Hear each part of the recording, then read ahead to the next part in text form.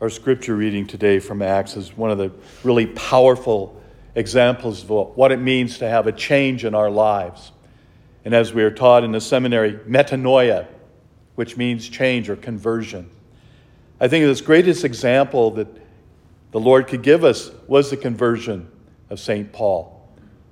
Here's a man who was so tied to the teachings that these criminals, these people of the way, these followers of Jesus, had to be destroyed. Going into Jerusalem and finding them and going to the outside of the city and then bringing them to the court so that they could be condemned and put to death.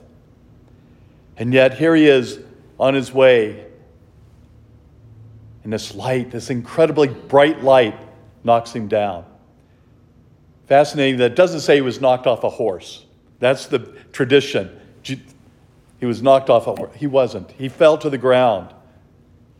But the amazing thing, for 3 days he was blind. Then he came to recover his sight. 3 days. Sounds familiar, doesn't it? 3 days in a tomb, his own tomb.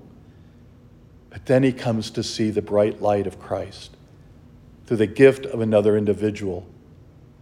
His conversion took place.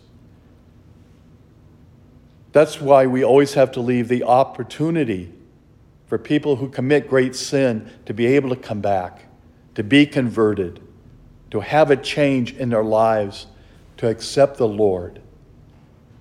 That's the primary gift that we are all given, is a chance to come back to the Lord when we've turned away. We experience that in the gift of reconciliation.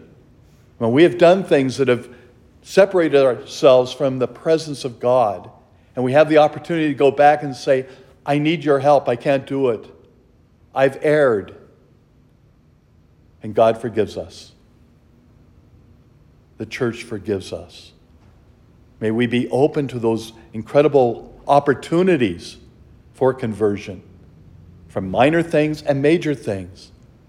God is always there to welcome us home, to be with him for eternity.